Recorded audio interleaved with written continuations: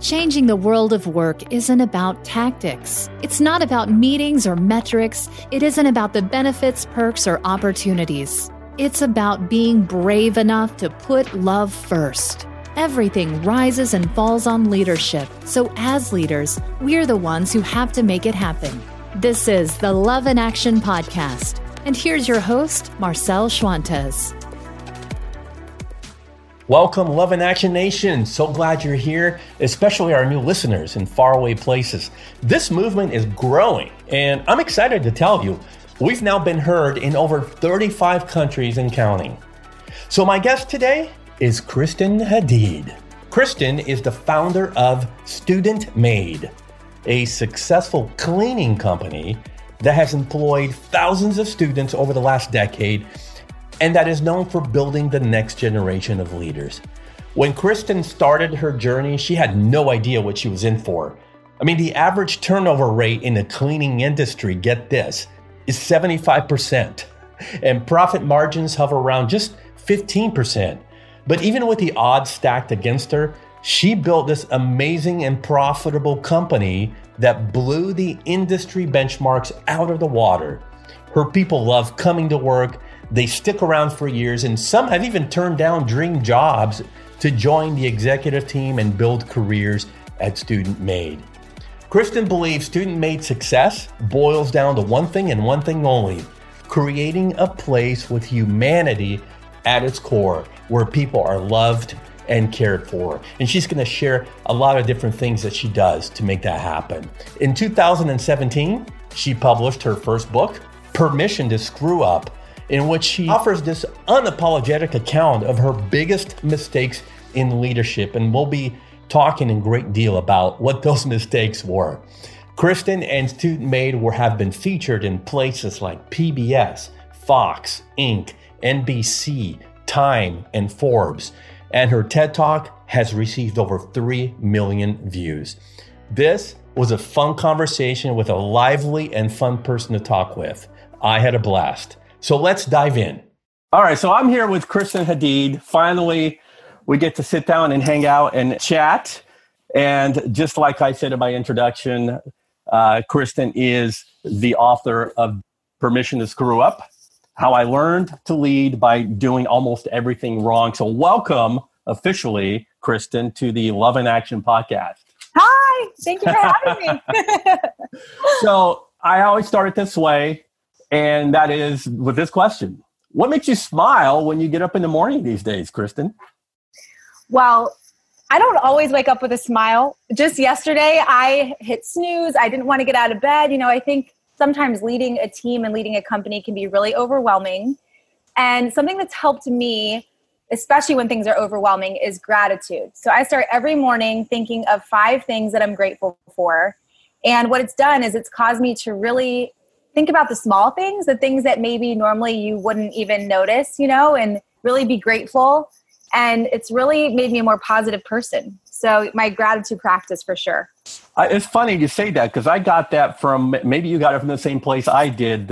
Sean Achor wrote in Happiness Advantage that when yes. Is that okay? Yeah, because, you know, research finds that if you are, you know, sort of pessimistic or you're kind of down in the dumps, you do that every day for how many days? You say 21, I think, 21 straight days. And you spend 2 minutes of gratitude. You can literally train your brain to become optimistic. It's incredible. Yeah, yesterday I had just gotten back from 3 weeks on the road. And so, you know, you wake up, you're overwhelmed. Your inbox is crazy. You have all these meetings, all these calls. And so it's just on those days, especially, it's so amazing. Yeah. Gratitude. That's where it's at. Love it. Okay, let's do a quick intro on your company, because how I got to your book, I didn't know about your company, and I'm not going to say the name yet because I want you to say it and talk about it. But I found you on that TED Talk that you did that went viral.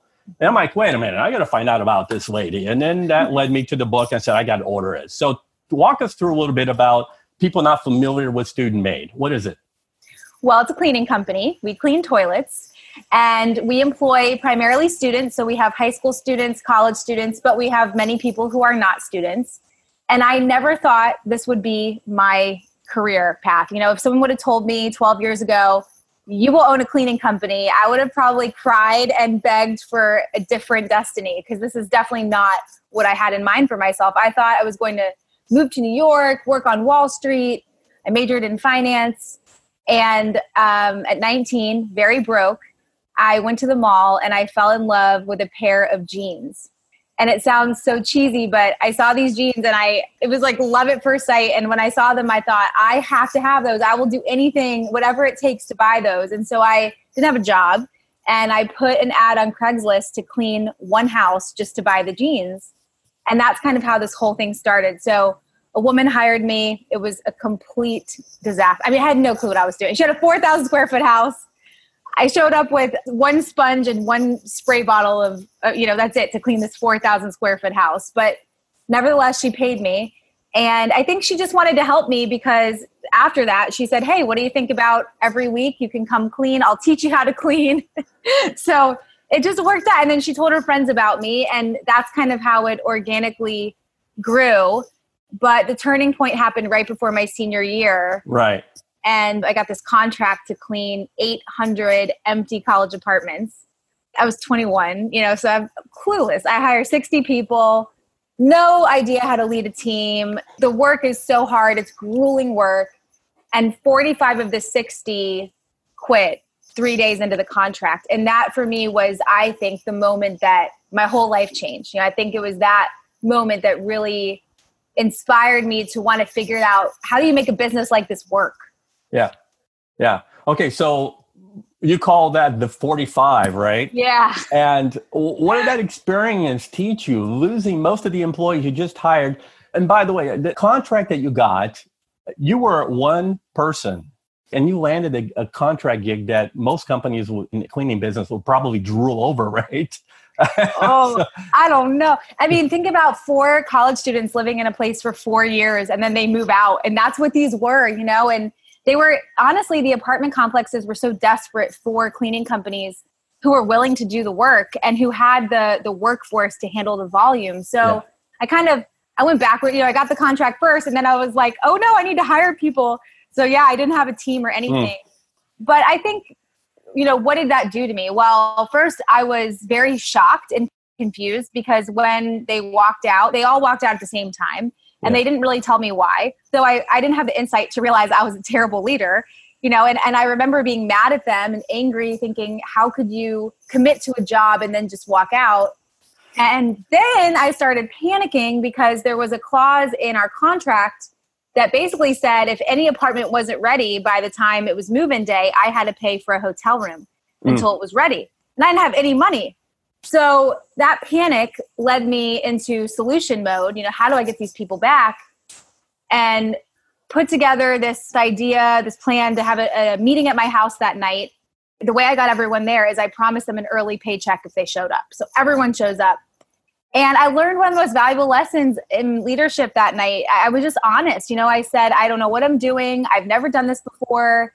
And they all came back, because I think I was human. I was vulnerable. I was willing to admit weakness. And after that, we went back to the apartments. We finished our work. And that's the summer that changed everything. I turned down a job in finance, and I just became obsessed with learning how to be a leader people really wanted to follow.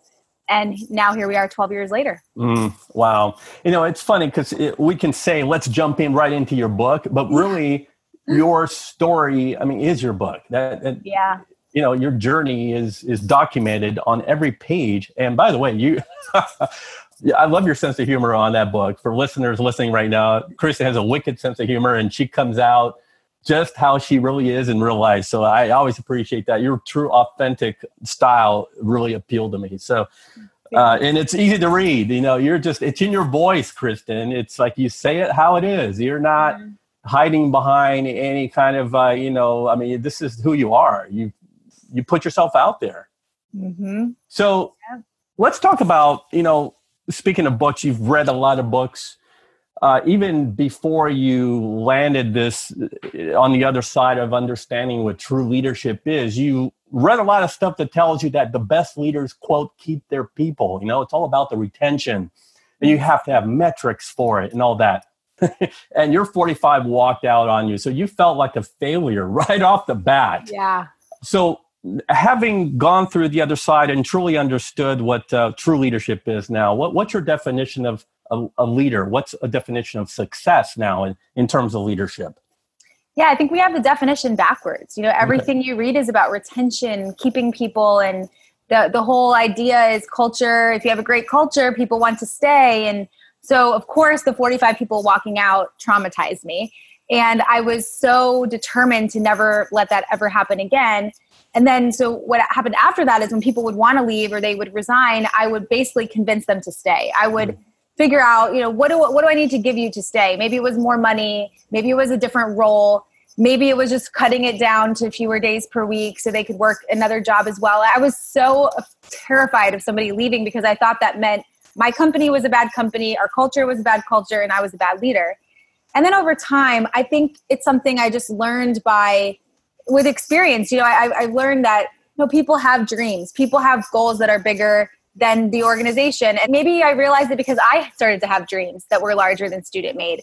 And I didn't want anyone to feel trapped. And I think now I recognize that great leaders, yes, have people who stay in the company because of, the culture and the leadership. But then also I think you're a great leader if people feel free, if they feel like they can go and they leave even better for having worked with you. And I don't think leaders are supposed to clip wings. I always say we're supposed to help people get their wings. And then when they're ready to use them, we have to stand back. So what I do with my team is we do this exercise. It's a 5-year, we call it our 5-year exercise. We do it once a year where I ask them to envision their life in 5 years. What does it look like? Where are they working? How much money are they making? Where do they live? And really in as much detail as possible. And then we make a deal to hold each other accountable to those plans and those goals. And what happens is sometimes people do say they want to move on, but we get like 2 years notice. So we just had someone on our executive team leave, and we literally had a 365-day resignation notice, because of these conversations. So I think we have to make these conversations more normal, make people feel safe to talk about what they hope to do in their lives. And it's not a reflection on us if they leave in a bad way. It's actually great. They feel like they're taking what they've learned to go somewhere else and start the next journey. Yeah, so it works for you to do that, but let me play devil's advocate for a minute, because we're not taught to do this. We're taught to hang on to our people, and we got to fight for our people because, there's a talent shortage and all that, and we need to keep our best people, even to the extent of, grinding them out until they no longer want to stay, and so they'll move anyway. But really, let's go back to grooming people to one day maybe, get their wings and fly the coop. And why should we do that from a business standpoint even? Why should we eventually get to the point where, hey, we might lose that person? Yeah. Help us to make sense of that. Well, to back it up a bit, Student Made, yes, we're a cleaning company, but I always say we're an education company. Along the way, I realized, okay, I'm learning how to be a leader, and I bet the people in my company want to learn the same things I'm learning. But there was a fear, if I teach people what I'm learning, does that mean that they'll now have all these skills and think that maybe they're too good for a cleaning job and want to move on? But I think maybe just my heart was telling me, no, it's the right thing to do is to teach people. So I would read a book, and then I would tell everyone in the company, hey, I read this book. If you want to learn about it, come, I'll get you pizza. And everyone would show up. So it taught me that people really wanted this. And I noticed the more I did this, the more engaged people were. So now what it looks like is we actually have formal classes that people take where they learn all kinds of things like how to build relationships and how to confront people in a productive way and how to recognize people and basically all the things you need to really be successful in your life, but you're not taught in the classroom. And so we invest so much of our time, so many resources into these classes, even though they have nothing to do with cleaning. And people always challenge me. They say, well, why do you invest so much when you know these people are moving on? This is a part-time job. And I don't know who said this, but it's brilliant. It's like, okay, what if we invest in our people and they leave? What if we don't and they stay? Then you got those actively disengaged zombies walking around, right? Yeah. And so what I found is the more you invest in people, the more engaged they are, because what it's doing is it's teaching them, okay, this organization really cares about me because they're teaching me all these things, even though they know I'm probably moving on. And then the most ironic thing happens, people don't want to leave. So I found that the more we have these conversations, the more I make people feel safe wanting to move on, the more we invest, it's like the more people don't want to go anywhere. So now we have to actually try to push people out of student made. You know, when they graduate, we say, go on, make your mark on the world. You have to go. And they're like, but I want to clean toilets. So yeah, it's interesting how that works. Yeah. So what I'm getting from this, and you and I are both students of servant leadership. Yeah. Right? And you know, we've read all of the Ken Blanchard books and Simon's book, Leaders Eat Last. And I think that's a mindset that not too many people have. That's why it's even more important that you select people that have those tendencies to want to not make it about them, but about other people, the people that you're serving. In this case, it's your employees. And like you said, it's counterintuitive, but you know, you flip the pyramid upside down and you focus on the employees, because what we have found in the research is when you have people that are just motivated and inspired and engaged, they're just going to put out the discretionary effort is going to go off the charts, and customers are going to be very happy. Absolutely. Okay. Yeah. So let's talk about, you know, you got a new generation coming up, Generation Z. I mean, years ago, we were talking about millennials, but now we got to start bringing Gen Z into the conversation. Okay. So the work that these students are doing, I'm guessing it's pretty gritty, right? They're scrubbing toilets and things. Yeah. I mean, let's get real for a second. What are they doing? Paint a picture. It's not pretty. It is not pretty. They're scrubbing toilets. They are cleaning crusty ovens that haven't been cleaned in years. They're on their hands and knees with a toothbrush scrubbing tile grout. I mean, just sometimes you walk into a place and you need a hazmat suit. That's how bad it is, you know, and that's what they're doing every day, all day. No, not every job is like that, but most are pretty bad. Yeah. We're cleaning all day. All right. So let's get above that. And here's the leadership lesson for us. So how do you empower and motivate people to do that kind of work? And then take it a step further. Does it work for any generation, or just, you know, people in their late teens and 20s and such? Well, truthfully, I've never looked at my business and thought, how do I get millennials to clean or Gen Zers to clean? You know, it's always just been, how do I get any human being to be? And I think sometimes what we do is we put people in these boxes. And what I've recognized is everyone has such a different life experience and things that have made them into who they are. And I think the challenge of leadership is you've got this unique group of people and you have to figure out, how do you bring people together? Yeah. I think it all boils down to authenticity and purpose, if I had to summarize it. In authenticity, I think there's several things. I think we have to teach people how to build really authentic relationships where people feel they can really be who they are, be seen for who they are, talk about things that are not only work things, talk about things that are happening in their personal lives that are weighing on them. You know, we spend so much time at work, yet it's a place sometimes that we don't feel we can really be ourselves. And how exhausting is that? You know, and we're not able to really connect with the people we're working with. I think also in authenticity, it's about authentic communication. It's about teaching people how to communicate honestly and being an honest communicator yourself in terms of feedback and helping people grow and having those conversations around, like, where do you want to be in 5 years? And then I also think there's this element of being who you are and owning what you're good at and what you're not good at, and making people feel safe saying, hey, I'm not good at this, or I'm weak in this area. Because I think you can feel alone when you've got, you know, you're in a role where there's some things that you're just not good at, and you feel like if you ask for help, it maybe looks like you're not credible. But really, how can we create the space for people to ask for help? So that's kind of the authenticity. The purpose, I think, is the job of the leader is to develop leaders around them. Like, that's our purpose every day. How can you make people feel like they're growing along with the organization and they're becoming leaders because they're working here? And then the other piece of it is connecting your people to the bigger purpose of the organization. So in Student Made, we always say we build leaders while we're cleaning toilets. So sharing stories of students who have really accomplished amazing things, who've graduated and done these incredible things, bringing those stories and telling them often so people are reminded there's a bigger purpose to what we're doing. It's not just cleaning a toilet. Yeah. So a couple of points here for follow-up. On the purpose end, this is why you call yourself more of an education company than a cleaning company. Expand on that a little bit. Yeah. Well, yeah, what we say is, you know, we build leaders and we have students who actually come to apply for jobs. And what they say is this the place where you learn how to be a leader? And it's almost like they don't know we're a cleaning company. And so we'll say, yeah, but you have to vacuum. There's gonna be a lot of vacuuming and mopping involved. And they're like, yeah. So it shows that people really want to learn and to grow.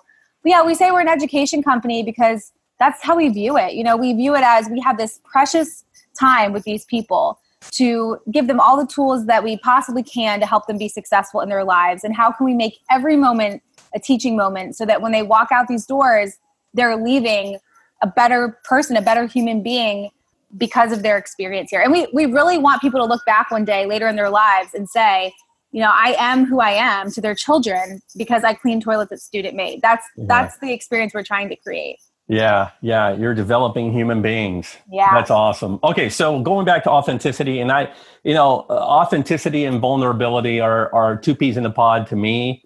And you have been quoted as saying that vulnerability is where trust is born. And vulnerability scares a lot of people. So how are you vulnerable in the workplace with your peers and your employees?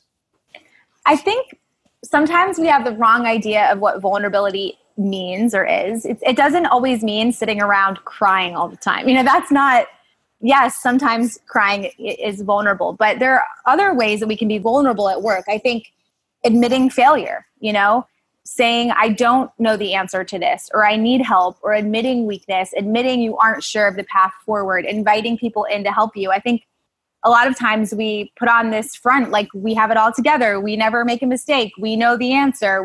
And that first of all, very isolating. It's a lot of pressure to feel like we have to figure it all out on our own. When we let people in and we let them see how we truly are, what we truly think, it builds trust because we know that not one person is perfect. We know that if you're someone who is pretending like you always have the answers, there's more to the story and we don't trust you. So I think it looks like asking for help and making people feel safe doing the same. And it's contagious. The more vulnerable you are, I think the more vulnerable people are around you. And you're basically giving them permission to just be authentic and be who they are. Yeah. And one of those ways to practice vulnerability is you do that in your personal check-ins. Talk to me about that. Yeah. So we start every meeting with something called a personal check-in. And it's a chance for everyone in the room to just say whatever they would like to say about their personal life before we talk about business. And so it does a couple things. One, it sends a message, we care about you more than we care about the work that we're here to do together. You come first. And then second, it gives people the space to share things that are weighing on them, ask for help if they need it. And what it looks like is some people will say, hey, I'm really excited about this thing I'm doing this weekend. But then others will say, I had a really bad argument with my husband or my wife this morning, and I'm really feeling off today. And so if you notice that, just know it's not you. It's because of what happened this morning. So it helps and gives us context as to why people maybe are acting or behaving the way that they are. And it's quick. It's a couple minutes per person. If it's a huge room of people, we'll just say check in with the two people closest to you. But it's a small thing, makes such a huge impact. Highly recommend. That's a good one. Okay, so the whole theme of the book is talking about all your failures and all your screw ups and how your mistakes made you a better leader. So besides the 45, is there one epic screw up that stands out in your mind that would be a huge lesson for leaders listening? Oh, there's so many. I'll pick the Kayla story. Okay. Kayla was someone who had been in my company for a long time. One of the best cleaners, probably the best cleaner we've ever had at Student Made. And really came from a rocky home life. And Student Made was like her family. I mean, she would tell us that all the time. And so I took her under my wing and really felt like it was my responsibility to really mentor her and help her become successful. She was going to college, the first person in her family to go to college. She was paying her own way.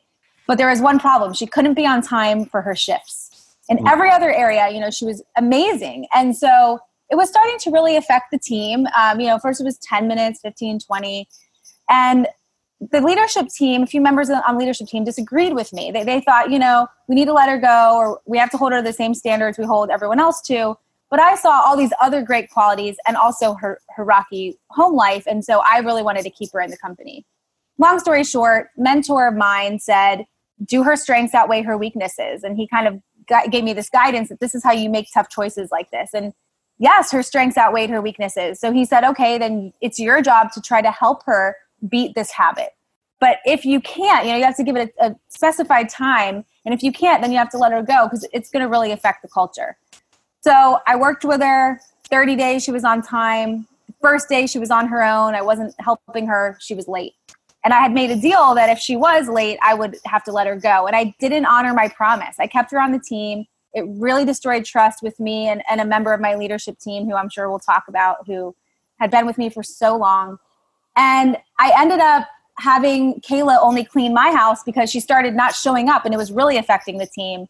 And then one day realized she had a drinking problem. I came home and I found beer on my counter in the morning. And, I think it was such a huge screw up because what I recognized is I was preventing her from getting better because I was keeping her, because I was allowing her to stay on the team, even though she couldn't do what we were asking her to do. I was really preventing her from getting the help and doing the work that she needed to do to become a better version of herself. Yeah. And so it wasn't until then that I finally realized I had to let her go. She hit rock bottom, but she's totally rebuilt her life. She's doing amazing. And so it was a really powerful lesson that sometimes the best thing you can do for people is let them go. And really, it's not compassionate to keep people when they need to be let go because you're hurting them. Yeah, yeah. Speaking of compassion, I want to drill down on that because science seems to be confirming, and there's so many studies coming out now. There's a huge body of evidence about compassion in leadership. So what would be a few good examples for you that you display compassion that really leads to results?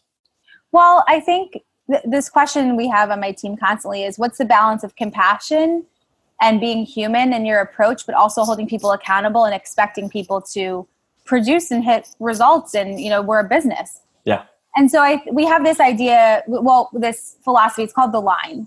And we say the line is a metaphor for what it takes for this relationship to work. And as the leadership team, we're going to stand at this line every day, invest in you, give you the tools to do your job, give you feedback, build a relationship with you. But you have to also stand here. You have to do something with those tools. You have to take the feedback. You have to be willing to get back up. You have to invest in your own growth and potential. And if you're standing there and we're standing there, this whole thing will work. But if we're not there or you're not there, it's not going to work. So we sort of use the line as, okay, if someone's having just a bad day and they aren't maybe hitting something they need to be hitting, but they've been at the line every day, we can make accommodations there. But at the same time, if someone's not at the line, if they haven't been meeting us there, then that's where we have to draw the line and say, hey, you haven't been meeting us here. We can't carry you every day. So I think we're really compassionate in the way that we deal with, what happens when people don't hit the metrics and they don't produce the results, but all through that lens of we are a business and it takes both of us meeting here. Yeah. And it's funny because it takes the word compassion out of the touchy-feely soft elements, because what I'm hearing is that there's tough love. You're still loving your employee and caring, but there's measures of accountability in place that they have to need. So I love that. I think it was Gary Ridge that said that tenderhearted and tough-minded. When you have those two combined, you have a great leader. Yep. Yeah. Okay. So what would you tell your 21-year-old self now, if you go back in time and sat down with yourself, what would you tell that 21-year-old self about leadership? I think I would say that you really have to make every moment count with people. That I don't think I recognized at 21 the impact that one could have on someone's life. And it's not until now, later, when I'm seeing the impact of our culture and I'm seeing what our graduates are doing, that I recognize, wow, what we did here with them was really important and it really mattered and it really made a difference in their lives. And so I just don't think I recognize that every opportunity can really be a teaching moment. And you can use every moment intentionally to help build this person and help this person see that they're capable and what that will do for them later in their life. Oh my goodness. So I just don't think at 21 I was walking around looking for opportunities like that. I wish I had. Yeah. I can't help but, so I'm just going to say that the kind of work and the kind of leadership that you espouse to is mission. It's a mission. You know what I mean? It's true mission. And of course, there's business expectations attached to that. But I would only venture to guess, but you are living your dream right now. Because this, this is the stuff that a calling is made of, right? Yes. Yeah. Yes. So I want to get into a discussion about fear and love from a leadership in the work sense. And so I started asking these questions on the podcast a few weeks ago as part of the research that Renee Smith, my colleague and founder of A Human Workplace, and I are conducting to kind of understand why fear is still so prevalent at work. Mm-hmm. And we're hanging on to these ideals and philosophies that go back to the industrial age, 75, 100 or more years. And also we want to find out about how love in action conquers fear, which is a better way to lead, that leads to greater workplaces, healthier and freer employees, which makes business sense. So I want to ask you a few questions. You were up for it? Yeah. Okay. What are your thoughts on why we still find so much fear-based management styles in the workplace? I mean, what's going on? Why do people lead with the iron fist instead of love and care and compassion and the things you've been talking about in the way that you lead your employees? Oh, I could go on and on and on and on. One thing is absolutely that I think we've got success defined incorrectly. One example is retention rate, but I think there's many examples of that. And I think there's a lot of pressure to be perfect. It's like, look at the way we pay people. You're incentivized to not make mistakes. When you hit the metric, you get this. And so there's this pressure that everyone has to perform and do it. And if they don't, they're losing. And so then it makes people lie and hide and cheat and throw people under the bus. And, it's just generating this toxic environment, I think. Also, I believe that we have been taught that to be a leader, you have to be strong. And what strength means is I always have the answers. I always know the way forward. I know what people need to be doing. I'm always right, and we're not taught that, no, actually, the best thing you can do is go to your people and say, what do you think we should do? And give me your ideas. And because maybe that makes it seem like we shouldn't be the leader. So yeah, I just think we have it all backwards. Tell me about a time when you felt afraid at work. What happened? What did you do, or what did others do? The most frightening time I can think of was the day that I realized I couldn't pay anybody. I was looking at our bank account, and we had some things that had really disrupted our cash flow and invoice collections, and I truly couldn't pay the people in my company. And that is not a feeling, trust me, that you ever want to have ever. And I wasn't sure what to do. So I went to the leadership team and I told them, this is the situation. And this was like, even to say it out loud made me so sick, because I thought they would be looking at me like, how could you even get us into this position, And it was amazing. We immediately went into problem-solving mode. Everyone decided to hold their pay for a certain length of time so that we could actually pay everyone else in our company. And then as a benefit to them, I actually gave everyone a bonus for holding their pay. And then it was really amazing because there was one person on the team I remember who couldn't afford to hold her pay. She was in a really tight spot. And so everyone actually decided to give their bonus to her. It was amazing. Like, everybody took care of one another. We took care of the students and we figured it out, and they got paid without any hiccups. Learned a lot from that about cash flow. Huge learning moment, but scary. What was the impact on you personally from that experience? Well, I think the impact was feeling like I wasn't alone, having others help me figure out a solution, and then getting to a solution that really took care of everyone. It was a horrible moment that turned into one where I took a deep breath and felt a million times better. Yeah. Now put yourself in the shoes of your employees in that experience. What do you think the impact was on them?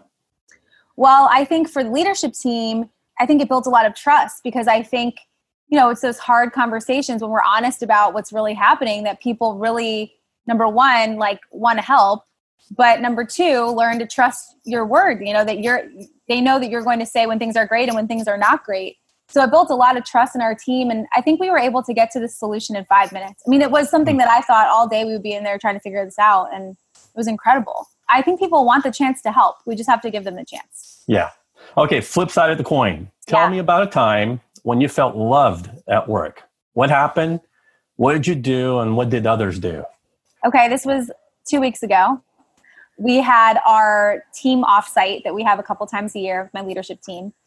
And I don't know. I just have these moments sometimes, and I think it's normal, and I just don't think people usually talk about it, where I question, like, who are we? What are we doing? Where are we going? It's almost like this little crisis period that I have. And I question everything. And does our plan make sense? And, and so it just so happened that I was having this little crisis the first day of our offsite, which is not ideal timing, right?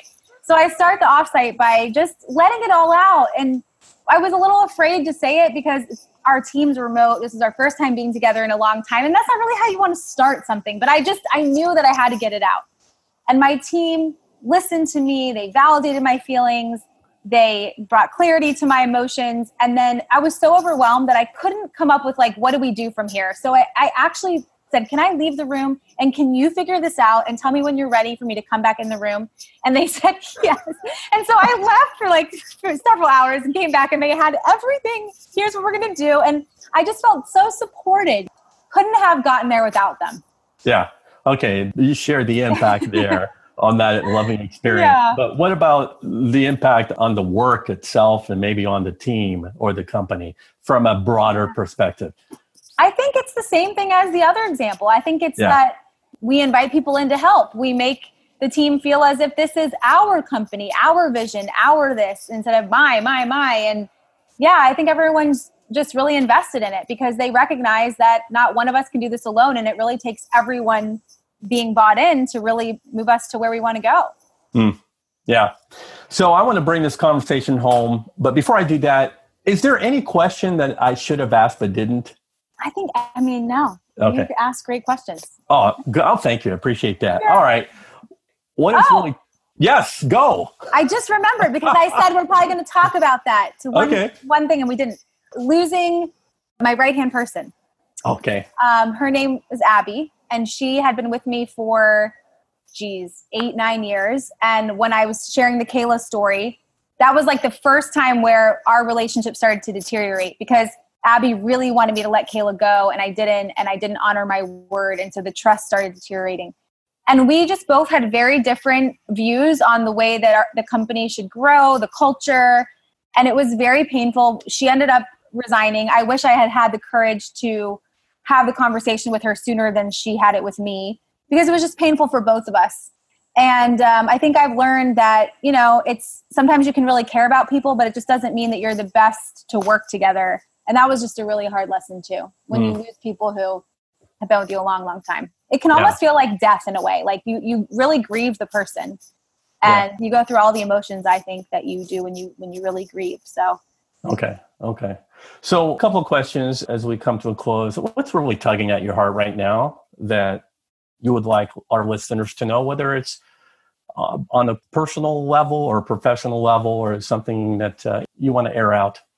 What's tugging at my heart? I just read an article the other day that said the suicide rate for 18 to 24-year-olds is the highest it's been since the year 2000. So that's tugging on my heart because I'm thinking, why? And what can we do at Student Made to make people feel really fulfilled and not alone? And then how can we take that and teach it to others? Yeah. So, yeah. Yeah.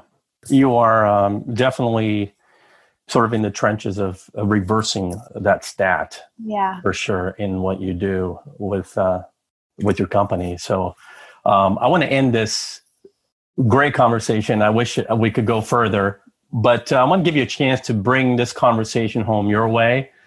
So you have the mic. I'm handing it over. Okay. What's the one thing you'd like listeners to absolutely walk away from here that will make a difference in their lives? I read a sentence in a book that I cannot stop thinking about. And the sentence is, don't die with your music inside of you. And I think we all have music. It looks different for every one of us. But we have to have the courage to get it out. And we have to have the courage to try and take risks in order to get it out. So that at the end of our life, we're not sitting there thinking, what if I had, what if I hadn't, what if I could have, what I should have. Just try. What's the worst that could happen? You fail. Great. But I have found that failure is amazing. And after every failure, you have an epiphany if you choose to see it that way. So get your music out. That's what I would say. I'll leave it right there. Thank you so much, Kristen. You are wise beyond your years. I just got to say, I learned from you and I know our listeners did too. How do people get in touch with you if they want to learn more about you?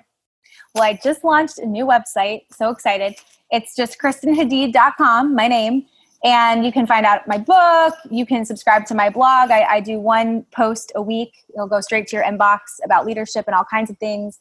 And then I have a resource page where you can get all my favorite books, the self-assessments my team and I take to learn more about who we are as leaders, just all kinds of stuff. So KristenHadid.com. Thanks for that. And thanks for hanging out with me. It's been a true pleasure. We're going to have to do it again. Yes. Thank you. So when I come back, I will give you my 60-second takeaway from this awesome conversation and the one thing you can do to improve your leadership today. Here's my 60-second takeaway from my chat with Kristen. People often question her, why do you invest so much in these students? I mean, they're part-timers and they're moving on after they graduate. And she says, paraphrasing the popular quote, what if we invest in this person and they leave? But what if we don't and they stay?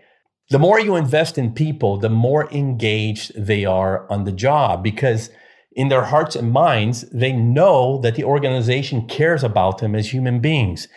And to Kristen, this does something to a person's heart. It impacts them deeply, because when you teach and develop and mentor people at work, and when you make it a safe environment for them to grow as people, even though they may move on, the most ironic thing happens. People don't want to leave.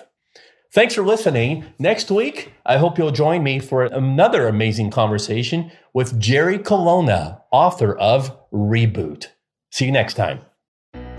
Hey, Love in Action Nation. If you're enjoying the format of the show and the topics we talk about, and you want to bring this conversation to your company event or conference, I would love to explore the possibilities. Whether it's speaking or moderating a live discussion or a Q&A panel, or even producing a series of podcasts before and after your event, let's talk. You can reach me by email personally at marcel@loveinaction.club. That's Marcel, Marcel, @loveinaction.club.